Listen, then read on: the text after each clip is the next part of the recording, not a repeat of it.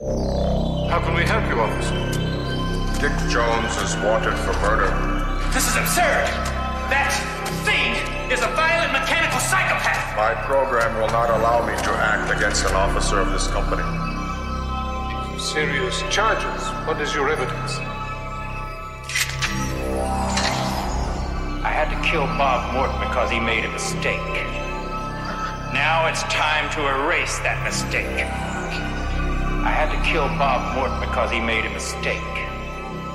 Now it's time to erase that mistake. I want a chopper, now! We will walk to the roof, very calmly. I will board the chopper by hostage. Anybody tries to stop me? The old geezer gets it. Dick, you're fired! Thank you.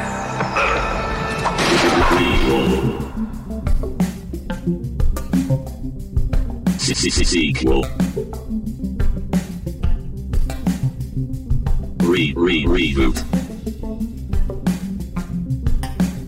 Which one will it be? It's the Ruined Childhood podcast. Greetings, Starfighters. This is Ruined Childhoods, and Dead or Alive, you're coming with us, though we have to assume that you're alive since you're listening to a podcast. I'm John, joined as always by my brother Dan. Dan, how's it going? It's going all right, John. How are things over there? Doing good. Have you been enjoying any good popular culture lately? Oh man, have I been good or bad? I should say. I mean, have I just been enjoying any popular culture? There you go. Well, let's see. Outside of the RoboCop trilogy, well, you know, I think when we recorded our last episode, it was the eve of the series finale of Barry. Oh, yeah. Definitely watched that and love Barry. So good. I mean, I'm usually, if I'm hooked into a series, here's the thing about me. Like, there's always a lot of, you know, it's like the final episode of a series, always, there's so much pressure. For me, if I'm hooked into the series and if I'm into this, if I'm like into the show, I will find the reasons why the series finale works. Okay. For me. And because it's just, I mean, like, I remember Sopranos and everyone was like, what was that? And I was just like, it makes sense to me. And, you know, it's just organized crime will never end. It goes on and on and on and on. So don't stop believing. What I really like about the show Barry, well, one of the things that I like about it a lot is that it brings you in the first season with a simple concept. A hitman who has become a hitman out of necessity has a job where he has to take out somebody who's an actor at an acting class, becomes completely over involved with this acting class and decides to rather pursue acting than killing. And it sets up a world with characters like Fuchs and NoHo Hank. Fuchs, Stephen Root, part of the RoboCop universe. Yes. Yes. But, you know, it shows you these fun, strange characters and the journey that the show brings you on over the course of, what was it, 3 seasons? 4 seasons. Over the course of 4 seasons, it takes you to a place where it's just like, all right, well, we got you with that premise, and now we're taking you somewhere really wild. And by the very end, it wraps things up in a way that is, I think, it could be satisfying for somebody who's a serious TV watcher, somebody who's maybe looking for more, you know, depth and meaning behind these character arcs. And it also works for somebody who's there for the performances and for the silly characters like NoHo Hank. So I thought that it was very effective. And the 4th season, I think, even though it had a much more serious tone than some of the other ones, had some of those moments in there that were just a real delight. Yeah. Absolutely. And it didn't, I felt like there was still the comedy, but yeah, the fourth season took one of those, like, I feel like it's, I don't want to say textbook, but kind of like a, one of those, like, this is something you can do to make a season of your show interesting. And I don't want to say too much, but I was like, they did it. They took that, but I felt like they made it work, not so much like, all right, it's the fourth season, we need to change things up. What gimmick can we use? But like, what makes sense for this story and these characters? Yeah. And I think that what they decided to do made, a lot more sense, especially if you're trying to not just keep doing, same old, which it in that transition, what Barry did, similarly to, shows like Breaking Bad, I felt really took you where you look at a character in the last season and then you think of where they started out and you're like, wow, this person, they're not a totally different person. They are that person, but they are that person having grown and developed from the experiences that we've seen, and they might not have grown or developed in the case of Breaking Bad, grows and develops into, it's kind of a monster. Yeah. And I did recently rewatch all of Breaking Bad because I caught up fully with Better Call Saul, and I was like, well, there's nothing left to do right now except go back to where it all started. And so we could talk certainly about Breaking Bad and Barry a lot longer, and we have. I could tell you, so I haven't had a chance to get into any other pop culture, but I can tell you some things that are kind of on my radar. Kind of interested about Flamin' Hot. What's Flamin' Hot? Flamin' Hot is Ava Longoria's featured directorial debut, and it is about the invention of Flamin' Hot Cheetos. Oh, right. Okay. Yeah, I was thinking about showing it.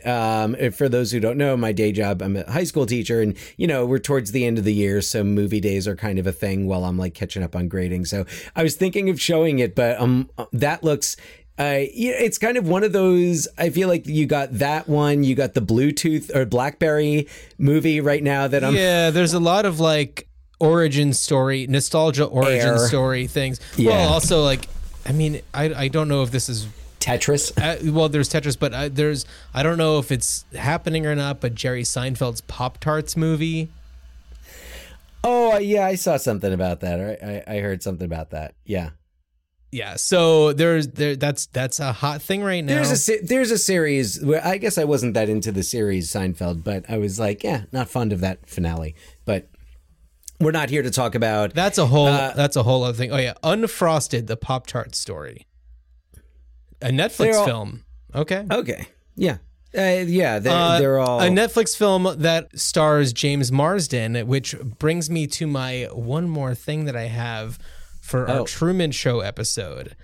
I can't believe that I didn't mention, or that neither of us mentioned, the show Jury Duty that's on Freevee.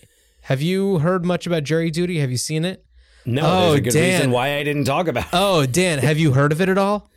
I think I've seen it come up on like things. But you know what it is. I know it's a show called Jury Duty, and I'm assuming it's not based on the Pauly Shore movie. No, it's not. So it is... And I'm sure there are more eloquent ways of summarizing this, but it is I guess a documentary style reality show about a jury and the jury duty process, where everybody in it is an actor except for one person. And when I say actor, meaning they are playing somebody that's a participant in this documentary. The only person who's playing themselves is James Marsden, who's playing an elevated version of the egotistic celebrity James Marsden. But there is one guy named Ronald who thinks that he's just part of a regular documentary about the jury duty process. But all of these crazy things keep on happening. And he does not realize the extent to which he is being documented, and that his life is being followed, and that everything around him is being without him knowing, custom tailored to his experience. So it comes up a lot in the conversation about the Truman Show, because this is somebody who actually had, unbeknownst to him, a show about him. He went into it thinking that he was just one of many people who was part of this thing, including the judge, who was an actor, the bailiff, who is an actor. And lucky for them, this guy, Ronald, was, he's a star. He's amazing. He is seems to be the sweetest guy. At the time of this recording, nothing problematic has come out about him, but he seems to be the sweetest guy. And the way that he did everything was just perfect. And I highly recommend watching it. But ever since, I've seen a lot of interviews with him since it has ended and aired. And this guy, Ronald, has become just like an overnight celebrity. And he expresses the, concerns that he has every day, not knowing, like, how do I know this is my real life now, or if this situation is not a hidden camera situation in which I'm being followed? Like, it is a legitimate, if it were to be a case of the Truman Show, I forget exactly what they call it, but the actual fear that you're being, that you're part of a television show that's all about you, that's a hidden camera thing. But it's a legitimate concern for him. And he's talked about how he's like, he'll shoot a text over to like James Marsden and be like, hey, I'm doing this and I don't know, is this real? Like, and James Marsden is just like, everything is real. Everything it's done. There's no more. And so, it's I feel for the guy. That's a lot to take on, but I can't believe that I forgot to bring that up on the last episode. Well, John, if we're going to bring up the example of jury duty as a very similar to the Truman Show, we also have to mention that it sounds like this is not also the first time that concept has been done, minus the jury duty aspect. I referenced the Joe Schmo Show. The Joe Schmo Show. 2003. I was talking about this with somebody just the other day. Yeah. So, again, a reality show. It was, a staged reality show where one person is not an actor and they think they're on a reality show and everybody else is an actor. Yes. And that's got, David Hornsby, who's in Always Sunny, Mythic Quest, he was on there. Yeah. Kristen Wiig was in it. Yeah. So, that was 2003. It's funny because you look at the people on there. I think Lance Crawl sounds familiar to me, but it's kind of like all of these people would not have been able to do this show a couple of years later. They would have been too recognizable. But 2003, they did 3 seasons, 03, 04, and then a third in 2013. Oh, they did a third one. Yeah. Well, anyway, it's kind of amazing that there are these things, these examples like that, and taking place during a time of such social media hysteria. Jury duty was a big sensation on TikTok and all over social media. It was, everybody just fell in love with this guy Ronald. Yeah, cool. I'll have to check that out. Yeah. And Dan, I wanted to mention a show that I actually just finished watching that we have talked about on this show when it was just being announced and when the trailer came out, but I watched the Fatal Attraction series. Oh, how was it? Have you not seen any of it? I have not seen any of it. Well, I went in very skeptical and I came out of it really enjoying what they did with it. What I felt they did right with it is they, because it's a series, it's hour-long episodes. I think there's maybe like 8 or 9 of them. And because it has the time to go in and give you more context for the Alex character, the femme fatale. Yeah. You get a little bit more background, a little bit of an explanation. You get to see some of her past experiences that have some questionable behavior. There were times where I liked Joshua Jackson in the Dan Gallagher role. There are times where I didn't so much care for him. And I think that just is because as a Dawson's Creek a guy who, grew up on Dawson's Creek, it's hard for me to see him in such You just can't get your brain roles. off the creek, can you, man? Yeah, I'm just living on that creek, man. But do you have that same thing with Michelle Williams? No, because she wasn't like a major. I don't know. I think that Pacey was more of a character, and Michelle Williams' character, I think it was Jen. I don't know. She was more like, I don't know. She was. Well, she was the bad girl, and Katie Holmes was the good girl. But it was the four of them. But I think that Joshua Jackson, because before then it was Mighty Ducks, and I don't know, he was just like. You didn't watch Fringe? I did watch Fringe, but that was after Dawson's Creek. Yeah. But did you have the same problem during Fringe, or? No, because that show was ridiculous. I think that because Fatal Attraction, it's a very dramatic, serious show. It takes a different tone.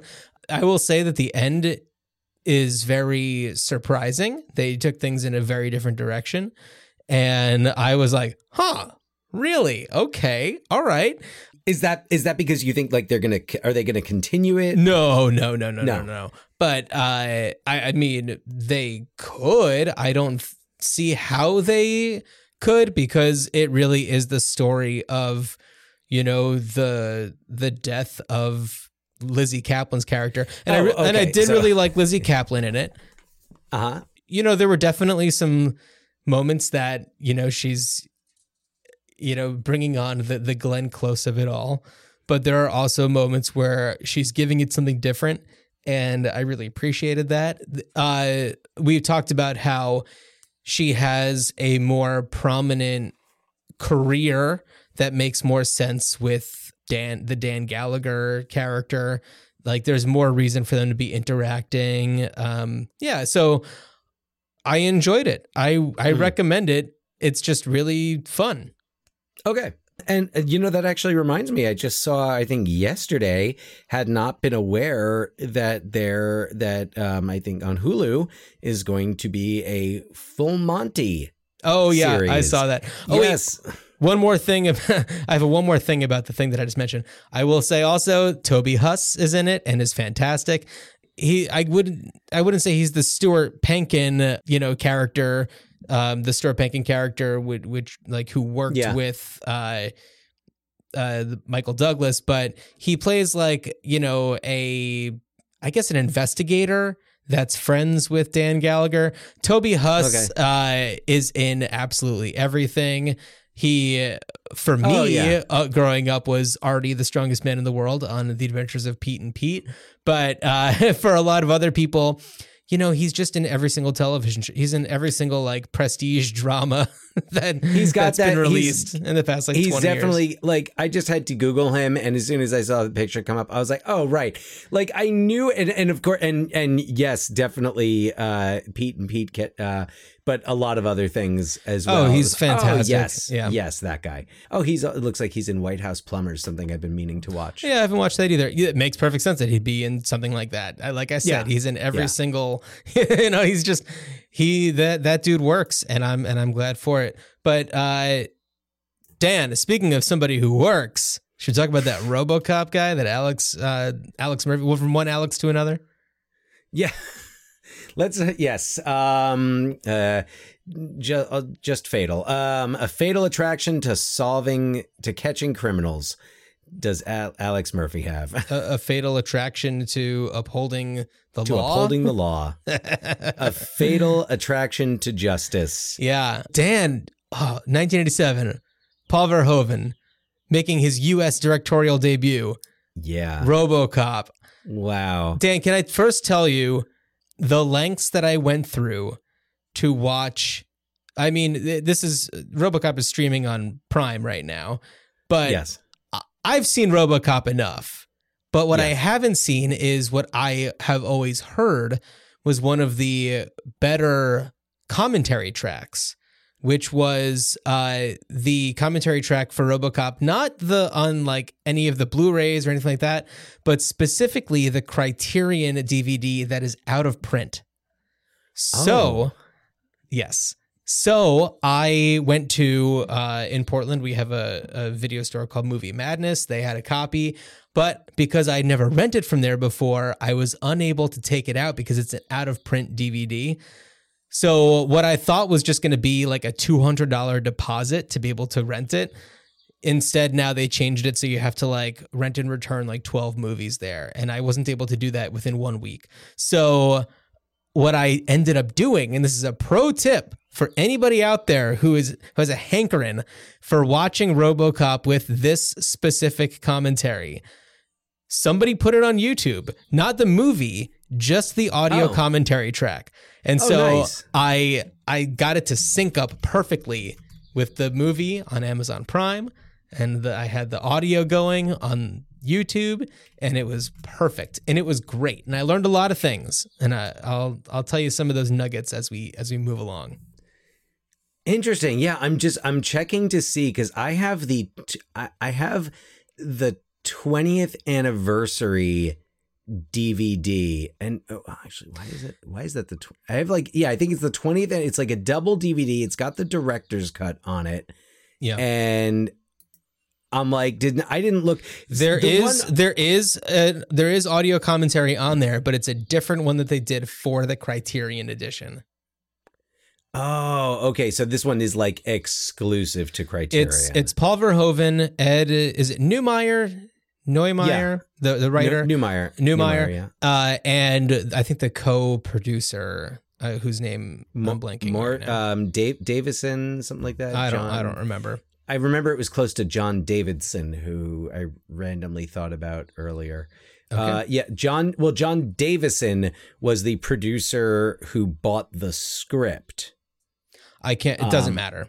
It could have been Rob Botton who did the special effects. Anyway, it was not. Anyway. Yeah. Anyway, full disclosure, the only movie that I did not even rewatch part of in preparation was the original RoboCop because I have seen it so many times. Do you remember the first time seeing it?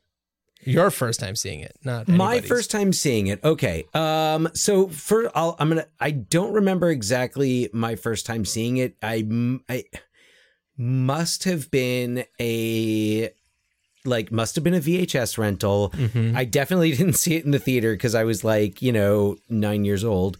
Although I remember being at summer camp. I remember being at day camp, at Yak Day Camp in Linden, New Jersey. Don't look for it. Doesn't exist anymore. That's right. That summer of 1987, if you're a fan of the show, you've heard us sing the praises of 1987's movies so many times. But I remember a kid. I remember his name, Jonathan Pichow. Wow! Shout out to John Pichow, who I guess family outing to the movies. They went to see RoboCop, and I remember he came back and was just telling us all about the scene. And this was, of course, because if you're a bunch of 10-year-olds, the scene where there are two scenes I'm thinking of right now that it could possibly be. It's almost definitely the first one. The shower scene? Locker room scene? Never mind. It's the second one. Guy getting shot in the dick. Guy getting shot in the dick. Okay. Yes. But through the dress. Yes. That was the verse. Through the dress, shoots the guy in the dick. And we're gonna come back. We're gonna come back to that scene. I'm sure. At least once. But I remember hearing about that and just being like, what is this?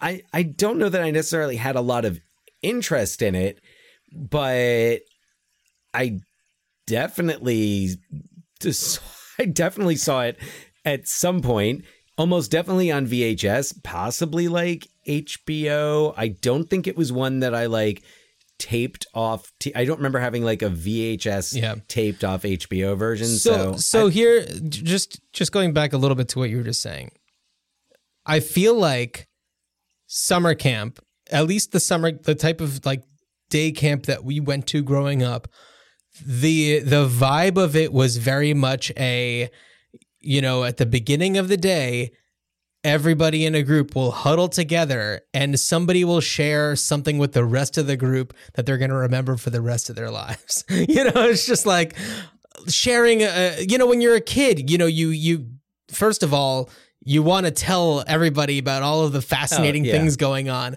And you're also so susceptible to suggestion and you're learning about so much. And, at like 9 years old, 10 years old, hearing about a movie where a robot, a cyborg cop shoots a bad guy in the dick, that sticks with you for life. You remember the kid's name. That's amazing. That's amazing. Made an impact. Yeah. Sure did. And definitely, I mean, it was kind of like sold me on seeing the movie. That just wasn't, as a 9-year-old, that wasn't my speed. I mean, granted, I as a 9-year-old, I was also like, one of my favorite movies at that time were like Amadeus and La Bamba. So I guess maybe not the most typical 9-year-old, but still RoboCop was a bit much for me. But do you remember your first time seeing it? No, I'm sure that I saw it plenty in probably the early 90s, when I would have been around 9 or 10, probably VHS tape or an edited for TV version of it on like USA or something, or whatever network would have been showing an Orion MGM picture. And it didn't stick with me, probably because it was most likely an edited for TV version where I missed all of the good stuff. It would have only been like 10 minutes. Yeah, it was like a 13-minute movie. Yeah, so and then certainly as I think probably on DVD, maybe early college was when I like actually saw it and was like, oh shit, this movie rules. And I think that especially when like Starship Troopers came out and I was seeing more Paul Verhoeven, it was like, oh yeah. And then of course RoboCop. And it's like, oh yeah. Because, RoboCop and Starship Troopers have a lot of similarities and they kind of work as companion films in a way. Yeah. Similar themes, similar style. Mm-hmm. Yeah. And voice. Yeah. So absolutely, yeah. So why don't I go ahead and synopsize the first RoboCop film from 1987. In the year 2043, Detroit is undergoing some massive changes, mostly at the hands of mega corporation OCP. Their plans include, but are not limited to, recreating the entire city and rebranding as Delta City, and also replacing the police force with a mechanized option. OCP VP Dick Jones has plans for an entirely automated police bot. Sorry, my autocorrect changed it to police bot called Ed 209. But when the prototype goes haywire and kills an OCP employee, power-hungry Bob Morton pitches his idea for a cyborg. All he needs is a volunteer to be the human counterpart. Lucky for him, local crime boss Clarence Boddicker and his goons have a fresh kill in their hands. Detroit cop Alex Murphy. Prior to his death, Alex was a family man and an honest cop, recently transferred to a new precinct and partnered with bubblegum-chewing toughie Ann Lewis. But now, Murphy is good only for parts as he becomes a key element of OCP's latest product, RoboCop. On the verge of a strike, the Detroit Police Department has no choice other than a contract with OCP, which puts Murphy back with his originating team. Operating on his own, Murphy follows his 3 prime directives: serve the public trust, protect the innocent, and uphold the law. But when he confronts one of the men who killed him, Murphy's memory is jogged. He is able to put the pieces together and uncovers his own personal truth. Murphy is now set on a new path to avenge his own death. How cool is that? What a cool premise. It's an awesome premise, but it's, the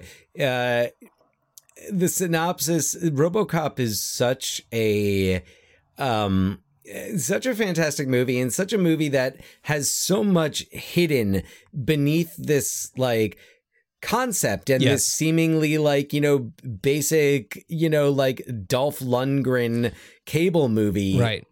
Concept, all due respect to Dolph Lundgren, but there's so much, like Starship Troopers, so much satire, Yes.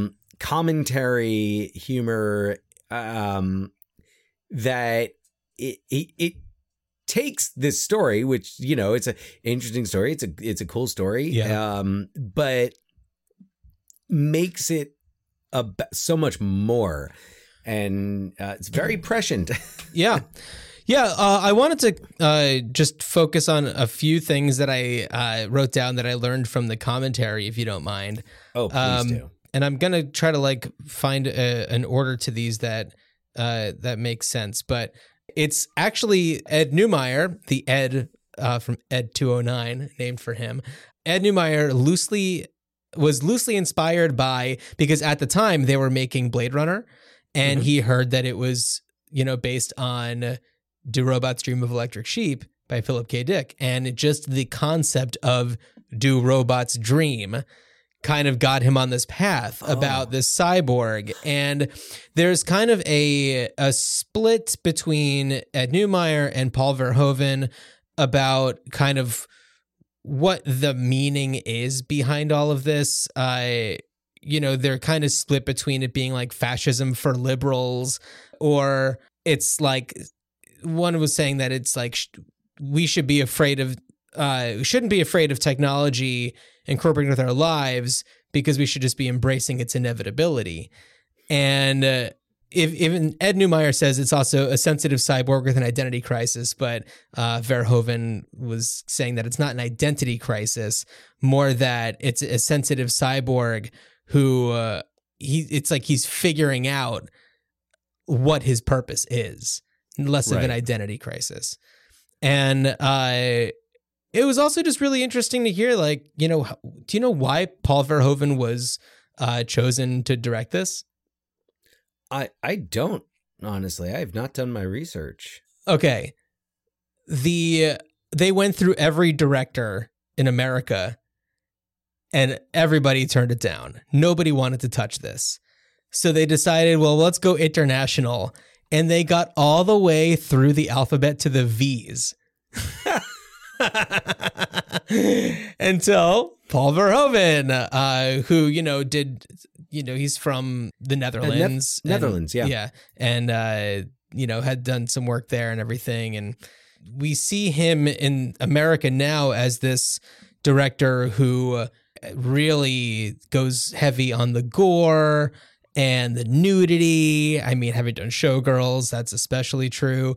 And when you hear him kind of talk about why he leans towards the gore, having grown up in the face of World War II, it was right outside of his door, and kind of his ideals of especially for his futuristic movies like Starship Troopers and RoboCop, as like Total Recall. And Total Recall, it's like Total Recall. Yeah, well, it's like we are past, the ideas of gender and body sensitivities, and we are evolved past that. And I don't know, it's just like when you hear him talk about it, it starts to make sense.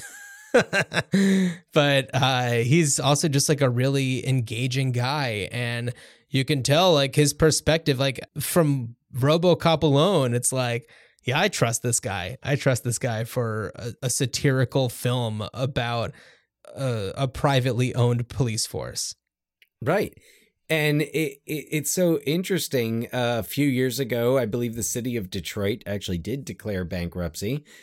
And and also I think what's really especially prophetic about the film, and part of the reasons, and I imagine this was covered in the commentary, I'm looking at it on Wikipedia, but that the producers wanted to move the setting from Detroit, but Neumeyer insisted on keeping it Detroit because of anticipating the decline of the car industry. I guess it had already started, but what they talk about on the commentary track that I found really interesting, and why they really wanted Detroit for this, is because after World War II, Detroit was the promise of industry.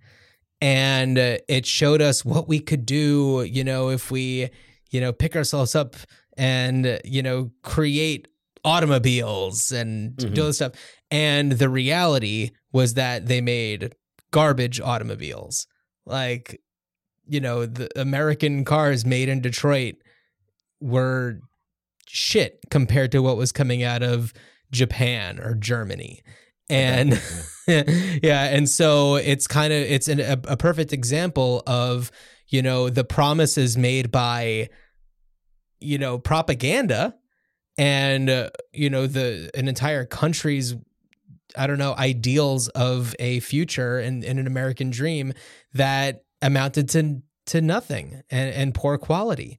And so it was kind of a perfect place to set a movie like this.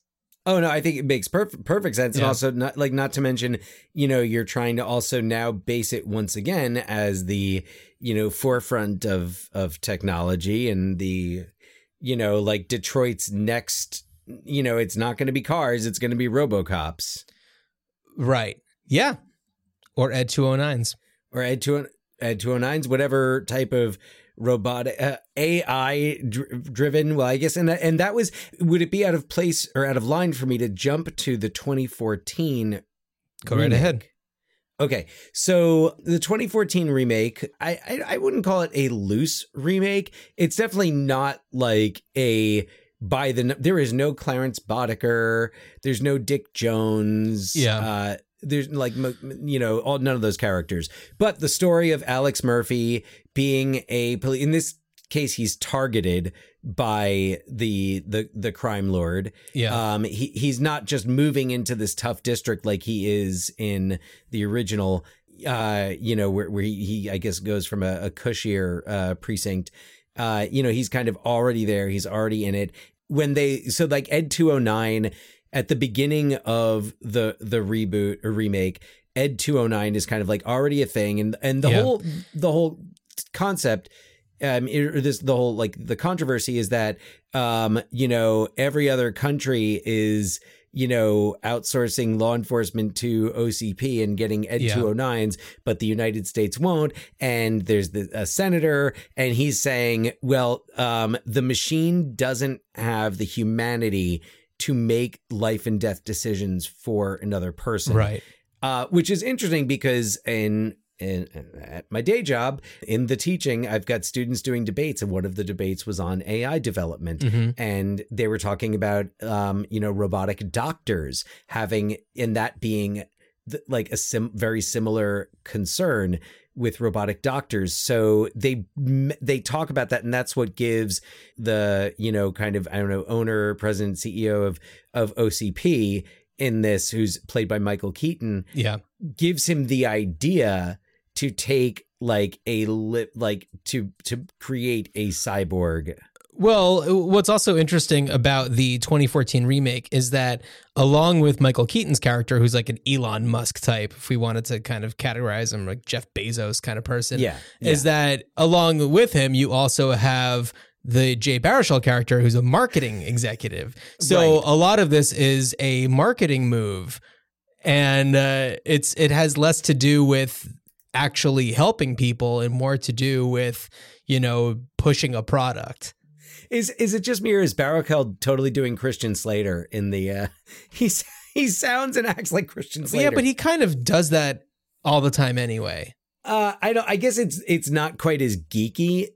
Like he usually does it like it's usually a geekier, and I haven't seen the BlackBerry movie, as I said, but yeah. And I also, what I like about this, so like the 21st century like reboots / franchises, I feel like there's just like this pool of credible older character actors that like, it's like you get 3 of them, and it's kind of like, and you can get Samuel L. Jackson is like, you get Samuel L. Jackson, you get 2 more. So they got Samuel L. Jackson in the new RoboCop as a right-wing TV host, Michael Keaton, as we said, Gary Oldman as the scientist, who, the conscience. Right. But also, shows up in Dawn of the Planet of the Apes, playing kind Batman. Of like, the Batman reboots. Mm-hmm. Oh, I mean, Gary Oldman's like the reboot all-star. Yeah, he's kind of taken the crown from like Steve Martin, he was just like on a tear doing remakes and reboots in the 90s and the early 2000s. Yeah. No, it's you're rebooting it. You want to create a new franchise, which I mean, it didn't happen with this RoboCop, but I'm sure this RoboCop, nobody wanted it to happen. This was one where, this podcast is called Ruined Childhoods. It's because of the outcry that people say, like, this movie is going to ruin my child. This movie has ruined my childhood. And I think that, you also mentioned Total Recall. So it's like the Total Recall remake, the RoboCop remake. Those were two that were just like, no one's asking for this. And I understand. I mean, I did like the RoboCop remake better than the Total Recall remake. And I will say also that there were things about the RoboCop, the 2014 RoboCop, that I did appreciate. I'm not typically a big fan of Joel Kinnaman, but I thought that he was fine. I thought that Jackie Earle Haley was fun. Michael K. Williams was good. Yeah. Also, I think that movie underscores a little bit better than the original RoboCop, the term that was mentioned earlier in the commentary that I was talking about, fascism for liberals. Because in the 2014 remake, it made me question, okay, a police officer who does not have bias, who does not have racism programmed, could that be a better way to serve the public trust than a human police force? And it was like, shit, that's fascism for liberals. Exactly. Yeah. And I thought about that, but what's funny is also what I've been learning from all of like my students. And also I was chatting with a programmer yesterday just about like artificial intelligence and how it can get programmed in, because there was like Meta's chatbot that had made anti-Semitic comments. Well, there was the Microsoft Bing one that was trying to get some guy to like leave his wife for it or something. There was like some wild thing. There was the National Eating Disorders chatbot that was telling people to count calories and like really, but it's kind of like it does what you program it to do. Right. Yeah. So if it's thinking very logically and you're saying, oh, what should I do to lose weight? The logical, computer response is calories.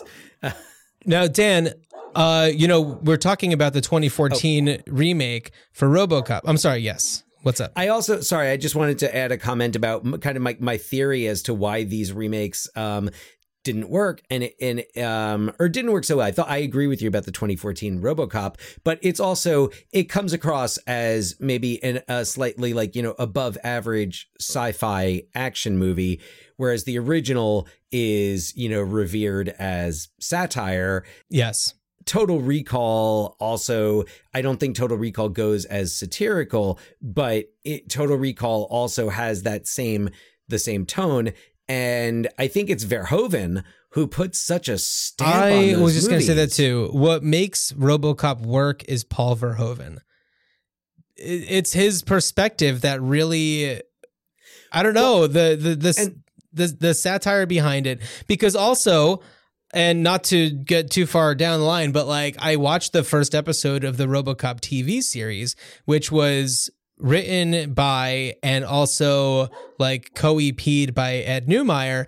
And Dan, I'm not normally a napper, but I took a nice little nap during that because it didn't have the special sauce. It didn't have Paul Verhoeven. It was doing all of the things. It had all of the same elements, but it just didn't gel together.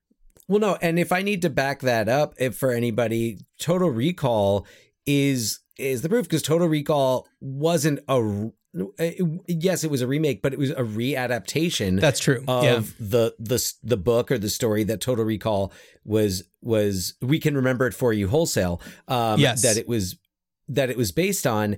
And yeah, it's flashy, and it's what Len Wiseman directed that, or Wiseman, who directed Live Free or Die Hard. Oh, right. Yeah. So like, and it had the pedigree, and I think it hewed a bit closer to the original story. But again, Verhoeven, I pronounce the name, got to work on that there. He puts that stamp on it that you can't remake it. You're not going to get the same thing. You're not going to get the same effect. Well, Dan, I want to mention a very special remake that does have a little bit of that Paul Verhoeven special sauce that was made in response to the 2014 remake. Dan, are you familiar with the, I guess you could call it a film, Our RoboCop remake? You're looking with blank stares right now. So I'm going to tell you, in 2014 or 2013, the website Channel 101, which you're familiar with Channel 101. So it's a sketch comedy video outpost where, they outsource their own content. It's not like you can just upload whatever, or maybe you can, but it's, more curated. You used to, I don't know if you still can. I don't know if it still exists anymore. I mean, I remember back in late aughts, looking at it. Yeah. So I think the Channel 101 was what brought you things like Yacht Rock. So there were people who actually had like a little bit of, panache behind what they were doing. And you would see people in their videos that were just like, oh, hey, isn't that the guy from X, Y, and Z? And so what they did is they found a whole bunch of sketch video creators to remake every single scene of the original Die Hard movie.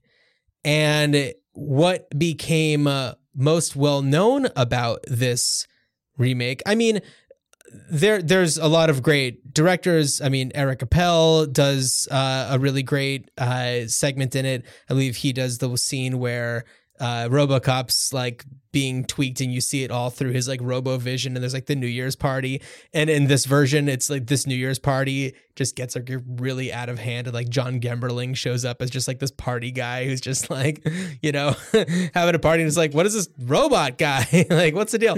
And there's a really funny segment, that's the scene where Murphy and Lewis are in the steel mill at the end, and they're like having a heart-to-heart, and he takes the like, the facade off, and you just see the like skin pulled back over the robotics, and it's Randall Park as RoboCop, and it's so funny. And he's like having Lewis like, take things off, and there's like an area where it's just like exposed brain or whatever. And then he's like, take off the back panel. And he's like, what's there? And she's like, and it's like a Sublime tattoo. It's so good.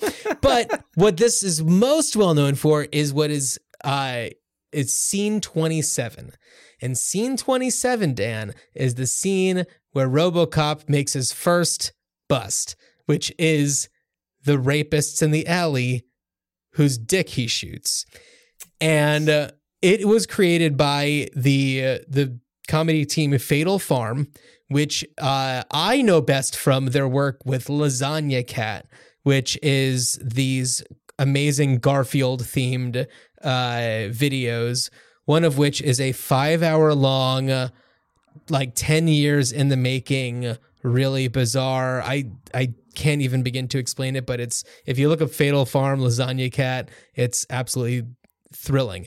And they've gone on to do a lot of commercial work and television work. I think they did some stuff for I Think You Should Leave, the Tim Robinson show, and they did like Old Spice commercials that with Wyden and Kennedy, and they directed this very high production value version of that scene in RoboCop that is so goddamn funny. It starts off the same exact way. There's this woman with this like, curly blonde hair, and these guys they're threatening to cut the hair and then, go under her dress and cut the hair. And then RoboCop shows up, and it's actually like, I think what I hear is they hired an actual like RoboCop, like career, like RoboCop impersonator. So he sounds very much like Peter Weller, and he has like a actual suit that he made that's like, film equivalent essentially. And he shoots the guy in the dick and then 2 other rapists show up with another woman.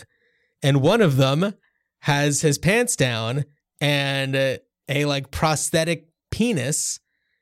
And RoboCop shoots that guy in the dick. And all of these guys come up with their exposed genitalia, and you see them all like squibbed out and whatever, getting shot and like blood pouring out. And it's so, Dan, it is so good. I'm going to link to the video in the episode's description. Yes. You can watch the entire thing on Vimeo, but scene 27 is groundbreaking. I remember being sent this, years and years ago, and every now and then it pops up again, and it's so good.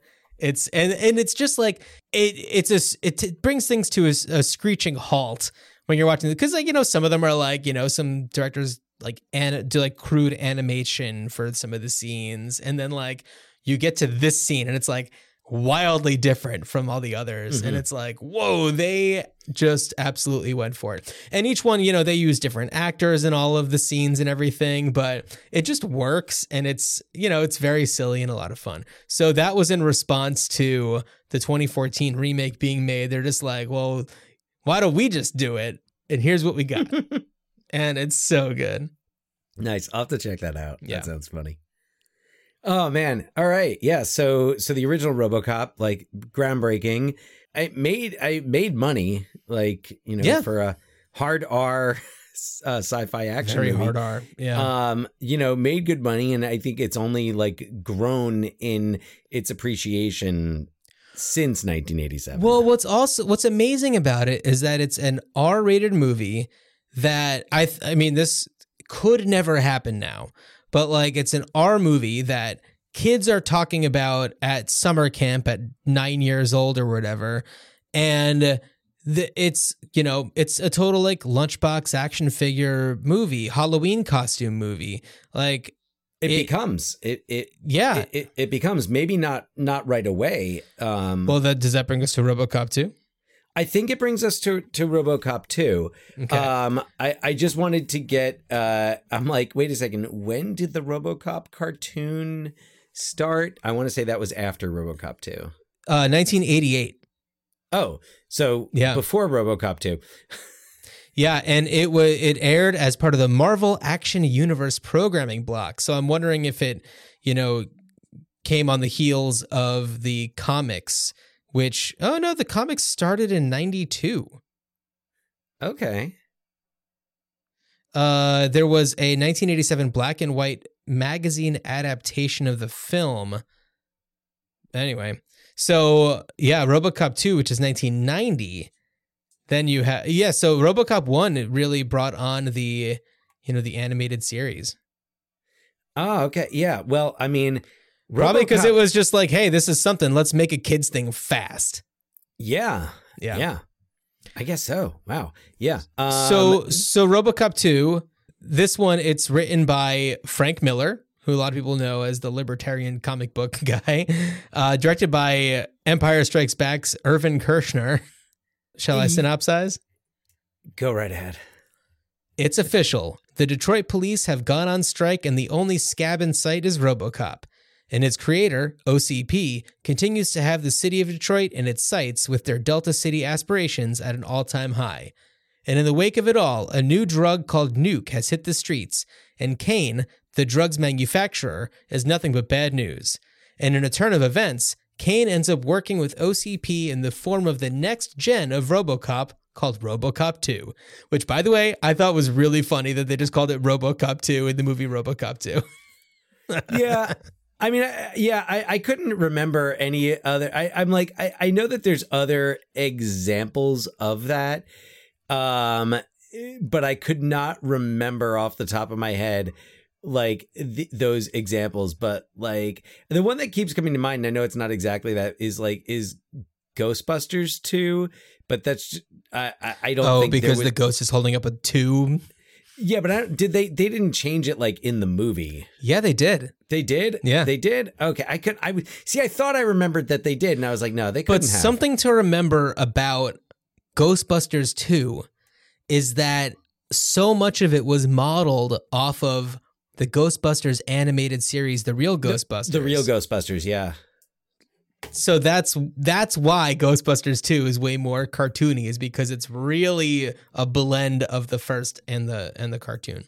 Yeah. Well, anyway. no one can accuse RoboCop 2 of being cartoony. No, RoboCop 2, it's definitely, it's lost that special sauce with Irving Kershner, and it just is, it doesn't have it's not as fun. It's not as fun. You know, RoboCop has like a weird purpley suit. I don't know, like the sheen is a little bit different. Yeah. Yeah. It felt like they were trying to force something that just didn't fit. Well, I'll tell you Didn't work. something that I did like about it was Tom Noonan as Kane. Okay. Yes. He's so good. I mean, when he comes on screen, you just absolutely love him. He's completely underutilized in this. Completely. Big Tom Noonan fan. Oh, yeah. And of course, you and I think, first came to know Tom Noonan as Frankenstein in the Monster Squad. Yeah, I think without knowing it, that's how I first came to know him. But I remember seeing the name okay. And I think that there's your RoboCop connection. Well, I think that Last Action Hero was maybe the first time that I saw him for like who he was. Yeah. Yeah. Okay. Yeah. Kind of somewhat of a similar character here. Yeah, just a thug, although he's more articulate in RoboCop 2. But I agree, so underused, especially when he becomes RoboCop 2. I know. Yeah, you've got that weird like Lawnmower Man visualization of his face. Oh, it was so Yeah. Lawnmower Man. I thought that the visual of like his spine and brain and eyeballs was really cool, where it's just like, we've got the essence of this guy. And the whole like nuke thing was pretty wild. That kid who's like the little crime boss kid is he's fun. I think he was in Newsies. Oh yes, that's where I recognized him from. Yeah, no, I liked him. That whole thing, like, I can't shoot a kid, can you? Like, right. I thought that. Yeah. There was like a lot of potential. Gabriel Damon. Yes. No relation to Matt. None to our knowledge. No. But I even remember, I remember the ad campaigns for RoboCop 2, and I'm going to get to one of the marketing stunts that they did in a moment because it's tremendous. But I remember the posters just really sucked, and it was just RoboCop's head on the purple background, or the other poster is just him walking through a wall. Yeah, exactly, like Kool-Aid Man style. Exactly, yeah. But I think my favorite, and I did not see this at the time, but it has come to my attention since, my favorite promotion for RoboCop 2 occurred on a pay-per-view for World Championship Wrestling. God. Oh, I heard about this. Yes. So World Championship Wrestling, which was not at this time, but at for a few years in the late 90s, it was actually bigger than what was at the time WWF. And this was slightly before that. So we have Capital Combat in May 1990. Mm-hmm. And basically what happened, so there is a wrestler called Sting, and there was a segment, and the bad guys, the Four Horsemen, locked Sting in a cage, and then RoboCop comes out and chases off the Four Horsemen and releases Sting. So this was the marketing stunt. And one of the worst. It's just known, in professional wrestling is just one of the worst debacles. I heard about this because I was listening to an episode of the Action Boys podcast. I'm a Patreon subscriber to only 2 podcasts, and that is one of them. And they did an episode on RoboCop 2 and talked about that. And I don't know, Dan, have you ever listened to Action Boys? Yes. Okay. So for anybody who's unaware, first of all, if you want to hear a podcast just about action movies, it's worth the $5 a month to subscribe to the Patreon to hear it. You can hear some episodes for free on the High and Mighty podcast, but it's John Gabris, who has been on this podcast before, talking about Double Impact, with Ben Rogers and Ryan Stenger. And before listening to that podcast, I did not know who the two of them were. Of course, I knew John Gabris. And for me, I feel like the funniest person in any room that John Gabris is in is John Gabris. Except when he's doing Action Boys, he is like, I feel like I can sit back with him and enjoy the show that is happening with Rogers and Stenger. And I mean, the three of them together are absolute genius, and listening to them talk about RoboCop 2 and the wrestling marketing stunt and all those things is just pure joy. It's quite something. Yeah. If you ever have a chance to check it out on YouTube, RoboCop rescues Sting. I mean, it's like, you know, the whole thing with pro wrestling is, yes, we know that it is that the endings are predetermined. You know, we it's know entertainment. that it's stage, it's characters, it's entertainment, but you want to be able to, you know, suspend disbelief. You want to get into it. And as a wrestling fan, it's like you want the show that you're watching to be at the level where you forget that and you're just into the performance. When you have RoboCop come out. Okay, here's the way that I'd like to think about it. Dan, you have talked about it before. You're talking about this episode. You are a wrestling fan. Yeah. I'm not a wrestling fan. However, if I am to watch professional wrestling, the way that I like to think about it, and this RoboCop marketing stunt is a perfect example. Just imagine that every single person that comes out is being held by a 10-year-old's gigantic hands, and they're just action figures that are being played with by a 10-year-old, and everything makes sense. And it's just they're being bashed together and they're doing all these crazy stunts and they're throwing tables at each other. And then all of a sudden RoboCop is there and everything just starts to make sense. Just imagine and that is how a non-fan describes professional wrestling. It's not how you describe it. It's how you can appreciate it if you are in a situation where you are watching it that maybe you didn't choose to watch it. Okay. Yeah. Because it makes a lot of it make a lot of sense. Anyway, I am not in any way mocking wrestling because I absolutely see the art in it.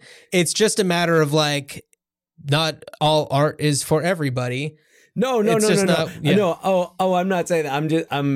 I'm like, yeah, no, the RoboCop thing is hilarious. It's hilarious because you already have that going on. Yeah. Like you do have performers on this very same show who like are called the Road Warriors and dress as though they are from that movie. So you're already there. Yeah. But yeah, the whole RoboCop, and it's still, I don't know that it has ever been, like, some people say that it was Peter Weller who did it. Oh, yeah.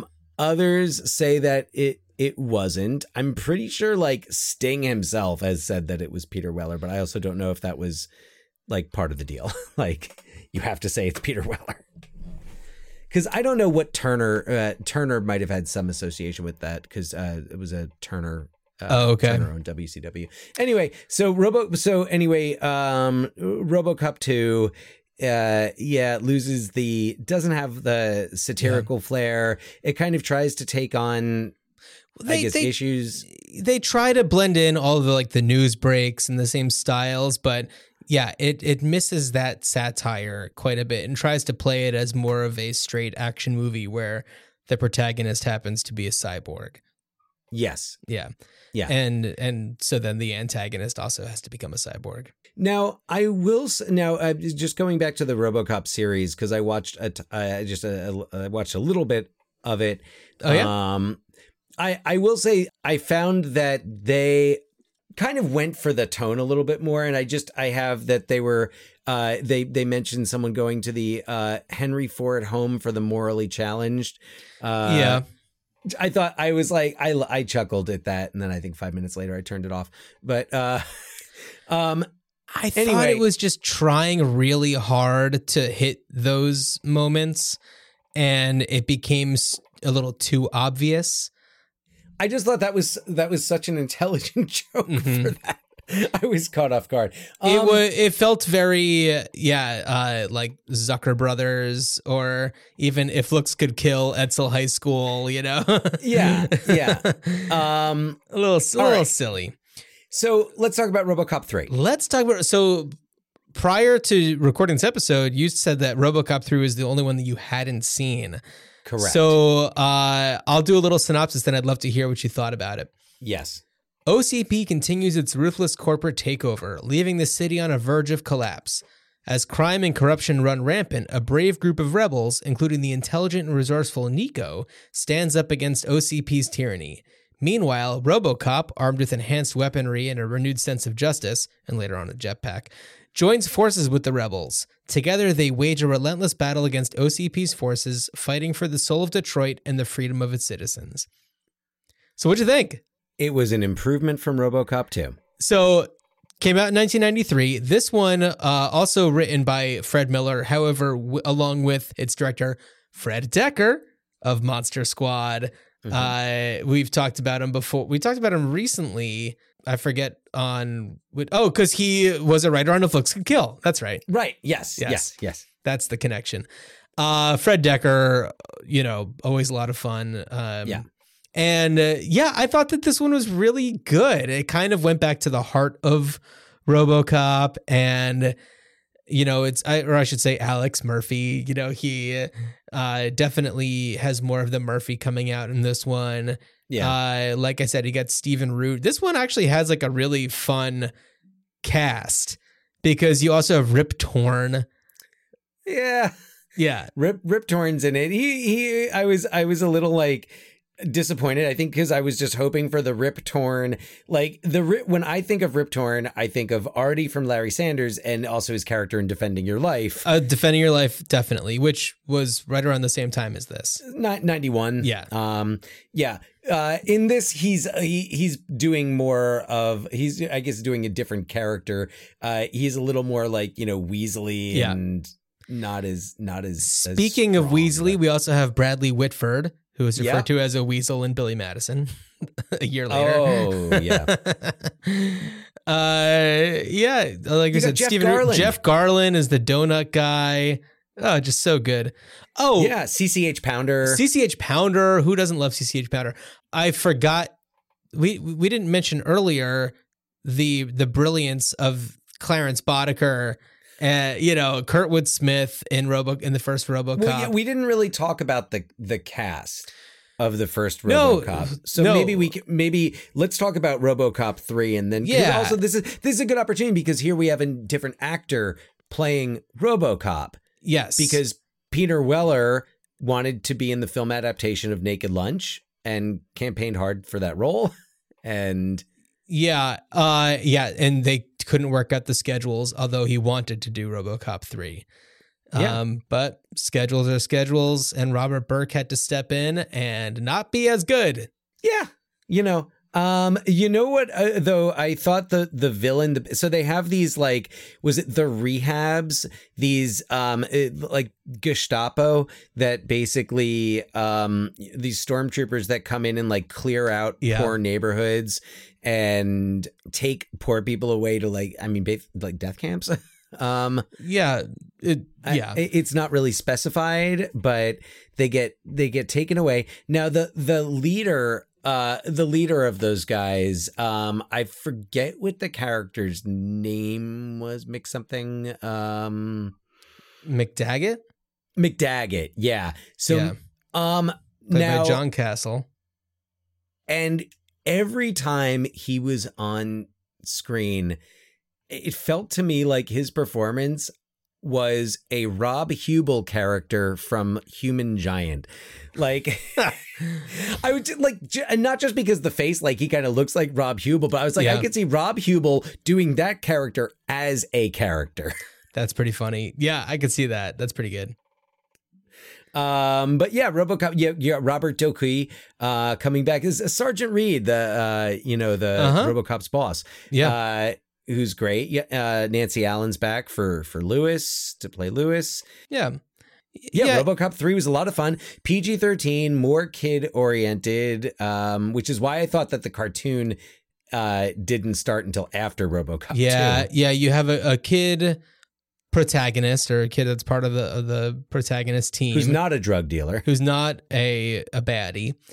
Yeah. And really, really a sweet story. I don't know. It worked for me. I was entertained the entire time. It definitely had I hope I get the, is it Conquest for the Battle of the Ape? Conquest for the Planet of the Apes vibe? Is that the one where there's the uprising? Anyway. Battle for the Planet of the Apes? I guess Conquest is the one where they're already more intelligent apes. Anyway, the one where there's the uprising. I kind of got some of those vibes. It's good. I liked it. Had like Running Man, had some like Running Man vibes with the waiting for Mick Fleetwood to come out as the head of the Resistance. I thought that this one, and maybe it's the Fred Decker of it all, the connection between the Frankenstein's monster and the kid, that kind of connection. Man, really works. No Tom Noonan, though. If only Fred Decker could have directed RoboCop 2. I know. Oh, if only. Yeah. And it's so funny because Irving Kershner, it's like you think of him as directing some of what some people think of as like the greatest science fiction movies of all time. And what else? Didn't he do like feel like he did a Bond film? I think he maybe Irving Kershner Never Say Never Again. Which one was it? Yeah, Never Say Never Again. So Empire was 80, 83 was Never Say Never Again, and 1990 was RoboCop 2. Yeah, and then we talked about the remake. The remake already. We talked about the remake, the animated series, the comic books, which started at Marvel, went on to Dark Horse Comics, which is based out here in Portland, Oregon. I think that it's a shame that the RoboCop remake in 2014 didn't deliver, because it did have so much potential. I think that, Michael Keaton, Gary Oldman, Samuel L. Jackson, like, it could have gone so right, but it just didn't. Interesting footnote about that movie is that I saw it in the theater, and it was the last movie that my wife and I saw in the theater before our daughter was born. Oh, no way. She was quite pregnant when we saw that. The first time that I saw the RoboCop 2014 remake was when I had first moved to Portland. I was in a house I was in my new house at the time, zero furniture in it, waiting for somebody to come do some work in a time window that was nebulous, but I had no furniture or anything. So I sat on the stairs and on my phone watched the 2014 RoboCop remake. Wow, that is. I'm like, and I saw it in IMAX. The opposite of IMAX. Opposite. Imen. Yeah. By the way, there's a couple other things that I forgot to mention from the RoboCop commentary that I wanted to talk about. So in RoboCop, there's a scene where the OCP VP who developed RoboCop gets killed by Clarence Boddicker, Kurtwood Smith's amazing character. Yes. And the doorbell tone is Beethoven's Fifth. Yes. Which is supposed to elicit the idea of death knocking at your door. Uh-huh. I'd never picked up on that before. I loved that. And I also I love this fact. So of the core directives for RoboCop, the first is serve the public trust. Do you want to know where they got that from? No, where? A fortune cookie. Isn't that great? That was That's just a fortune and a fortune cookie, and they're just like, hey, RoboCop's directive. Yeah. So I have a question. Did they mention also like the Beethoven's Fifth? That's dun dun dun dun. Yeah. Also, is the doorbell in A Clockwork Orange at the writer's house? Yeah. Which is, and now that I think about it, I never made that connection, but this is the scene in the writer's house where, yes, Alex and his gang come in and should have been shot in the dick. Yes, should have. Which one? He had one on his nose. It's kind of it's almost, someone coming in and, violence and wreaking havoc. And in Clockwork Orange, it made sense because the character of Alex is a Beethoven fanatic. But that's interesting. I feel like I knew that at some point about the doorbell, but forgot about that. That's such a great touch. Yeah. Also, Miguel Ferrer. We didn't mention him, but man, I love him in this movie because Bob. He's so that very much that 80s yuppie. Yeah. Just trying to get ahead. And they're totally lampooning that culture too, especially in the scene where ED-209 kills the employee who's up there, and really the response is just like the old man Dan O'Herlihy of Last Starfighter fame, right? He's just kind of like rolling his eyes and like again, and everyone else is just everyone else is like, oh, this is unpleasant. No one's going to need trauma counseling or anything from watching someone brutally, graphically, violently murdered in front of them. So I thought that was another really interesting stuff. But Miguel Ferrer he's so weaselly and full of himself. Like when he's talking shit about Dick Jones. One time I called someone asshole. I just love that line. That whole bathroom scene is great, and it's really well done in our RoboCop remake. Oh, can't wait. So there's also a scene where he's just like taking a shit in the sink, I think. I don't know. Anyway, it's great. Anyway, while we're on that scene, gotta shout out Ronnie Cox playing Dick Jones. Oh yeah. And then he also he comes back for Total Recall with that's right. Yeah. Verhoeven. But Ronnie Cox, great. I'm trying to remember. God, what's the other? There's like Deliverance. I'm trying to remember Beverly Hills Cop. That's the that's the movie where I'm like, yes, that's what I associate him with, that and RoboCop. But he's wonderful in it. Nancy Allen. Yeah. Up to this point, mainly like kind of Brian De Palma's. She, in a bunch of Brian De Palma movies. I definitely got her start in a movie that I really like. I mean, Hal Ashby's The Last Detail. Yes. Nancy Allen, and I've always been I think I've grown to appreciate her performance in this. I've never felt she fit. Yeah, I think that it's good in the first one, but in the subsequent films, she loses me a little bit. Yeah, it's too much. I kind of want to like download the script and search and see how many times her character says Murphy. Yeah. Well, geez, that'll take you a long time. The amount of times that even that name is mentioned at all. Well, yeah. But yeah, so for De Palma, back to back was in Home Movies, Dressed to Kill, and then Blowout. I liked her a lot in Blowout. Well, she Carrie. Carrie as well. Well, Carrie, right? That is De Palma. Yeah. I think she was. But I was saying that, Home Movies, Dressed to Kill, and Blowout were all made probably within the same year. Carrie was 76. Oh yeah. But it worked with Zemeckis and Spielberg between those. Oh right, she was in 1941. 1941 with Zemeckis and I Want to Hold Your Hand. Yeah, worked with a lot of really great directors. And yeah, I don't know. I think that, she was in so much. She's still, I guess, kind of acting.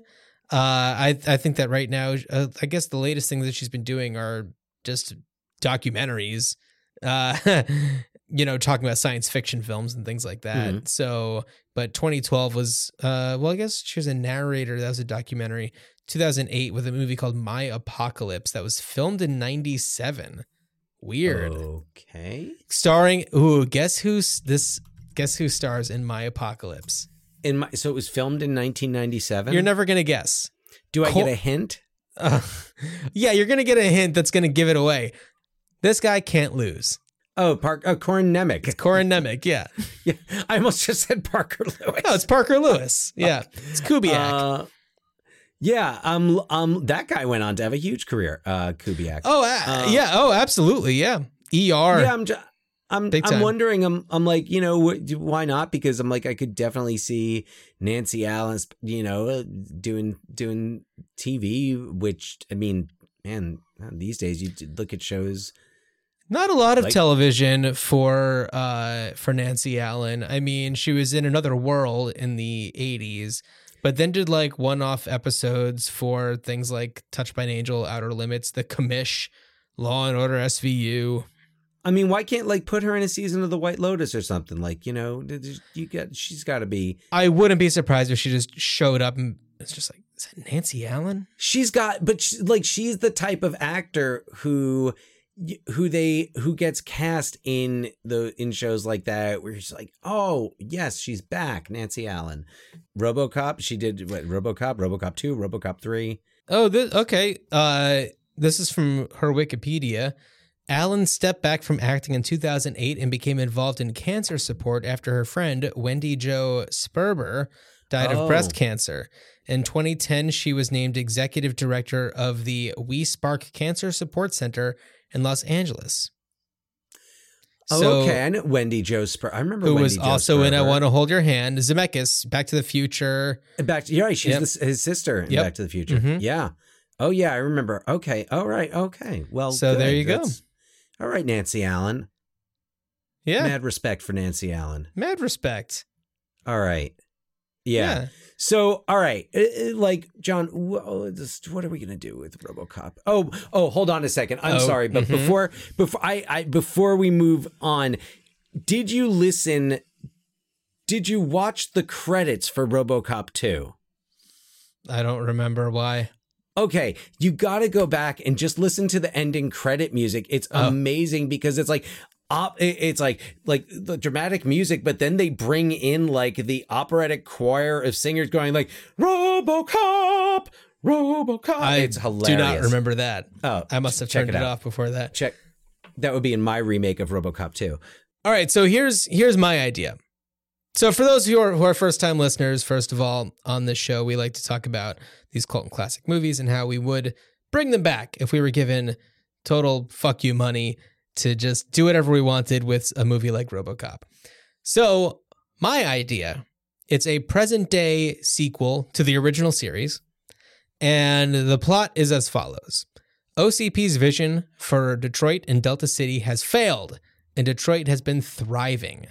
During an audit of Detroit's municipal storage facilities, Police Academy recruits uncover a dust-covered, totally deactivated RoboCop. One of the recruits sees it as an interesting project and takes it home. After making some tweaks, RoboCop gets turned on and is ready to serve the public trust. But since he's property of OCP and not the police, he is unable to act on his instincts. But with his embedded knowledge and instincts, he has a relentless drive to be a cop. The only option is for RoboCop to rejoin the police academy and climb the ranks the old-fashioned way. And no, Dan, I am not suggesting that it is a police academy movie also. Dang.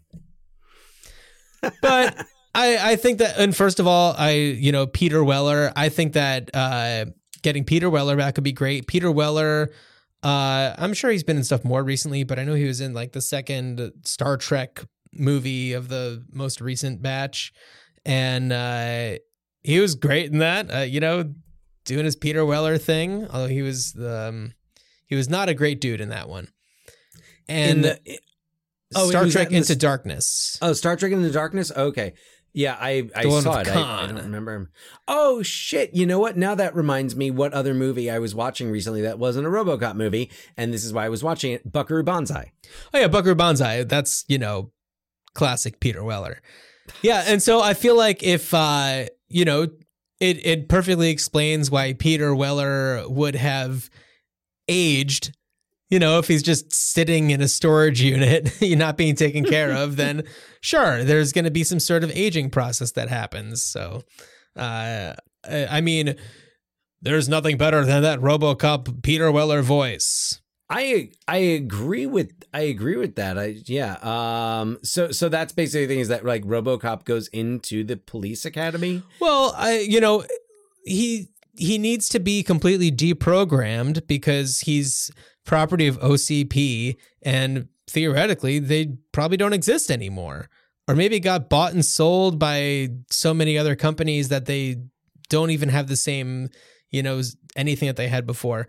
So in order for him to do anything that he's capable of doing, kind of needs to go through the process the only way that's legal. Mm-hmm. So I don't know.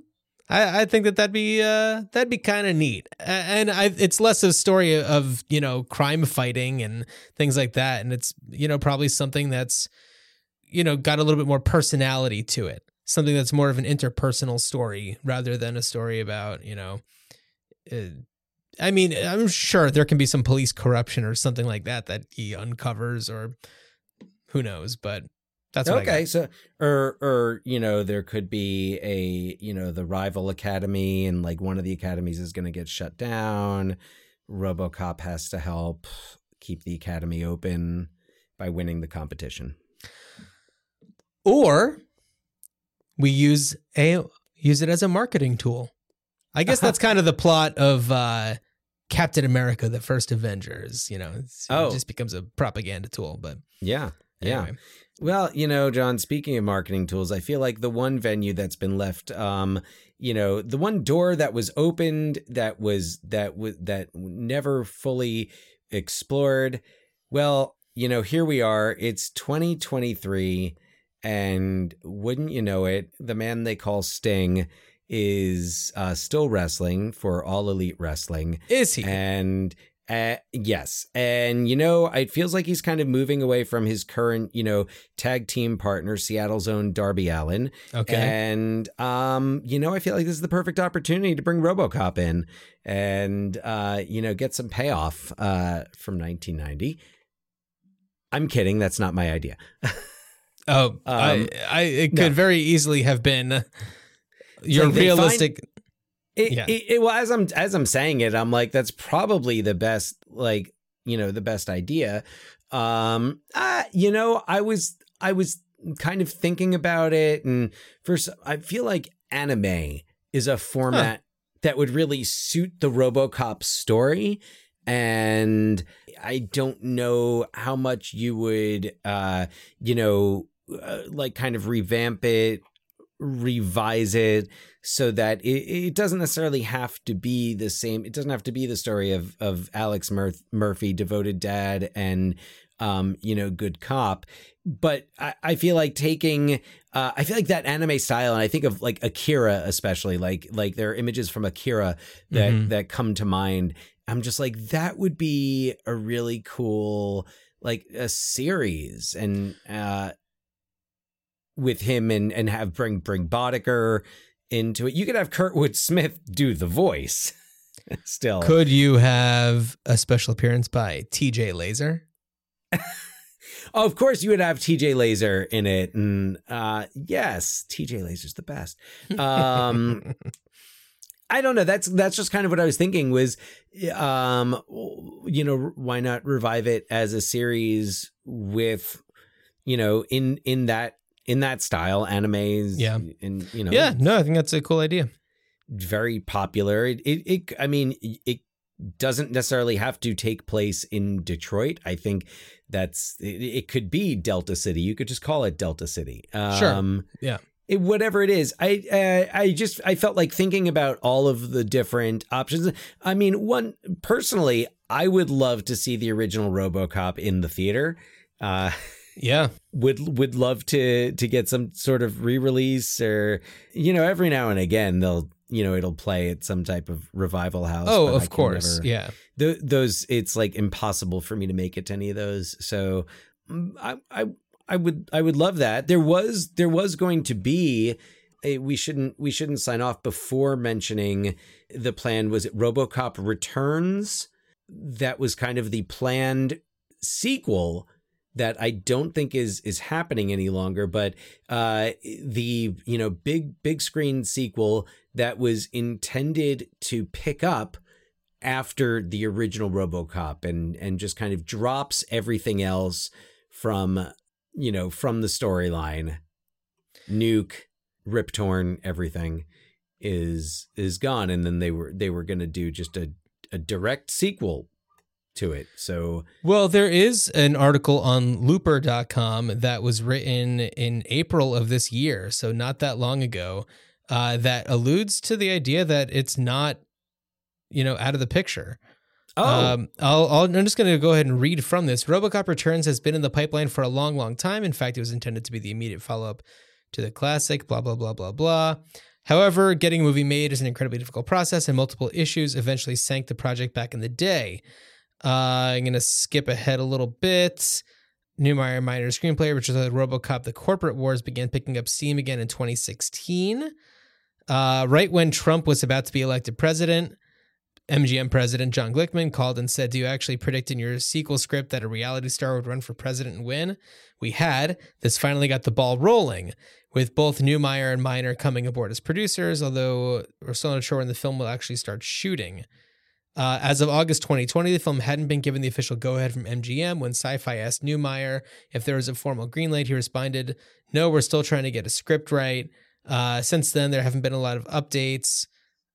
So it's not dead. It's just, who knows? Stagnating. Yeah. I guess. Yeah. In July 2018, it was announced that Neil Blomkamp would direct RoboCop Returns. Oh, okay. The South African filmmaker who brought us District 9 and Chappie. And Elysium, right? And Elysium, yeah, Elysium? but He did Elysium, but why not bring up Chappie if you're going to bring up two? Well, I don't know. Yeah, so I feel like Elysium had a bit of a higher profile. Did it? Yeah. Jodie Foster and Matt Damon. It was a summer Yeah, release. but it totally shit the bed. Chappie at least was Did it? Everybody knew it was going to be ridiculous.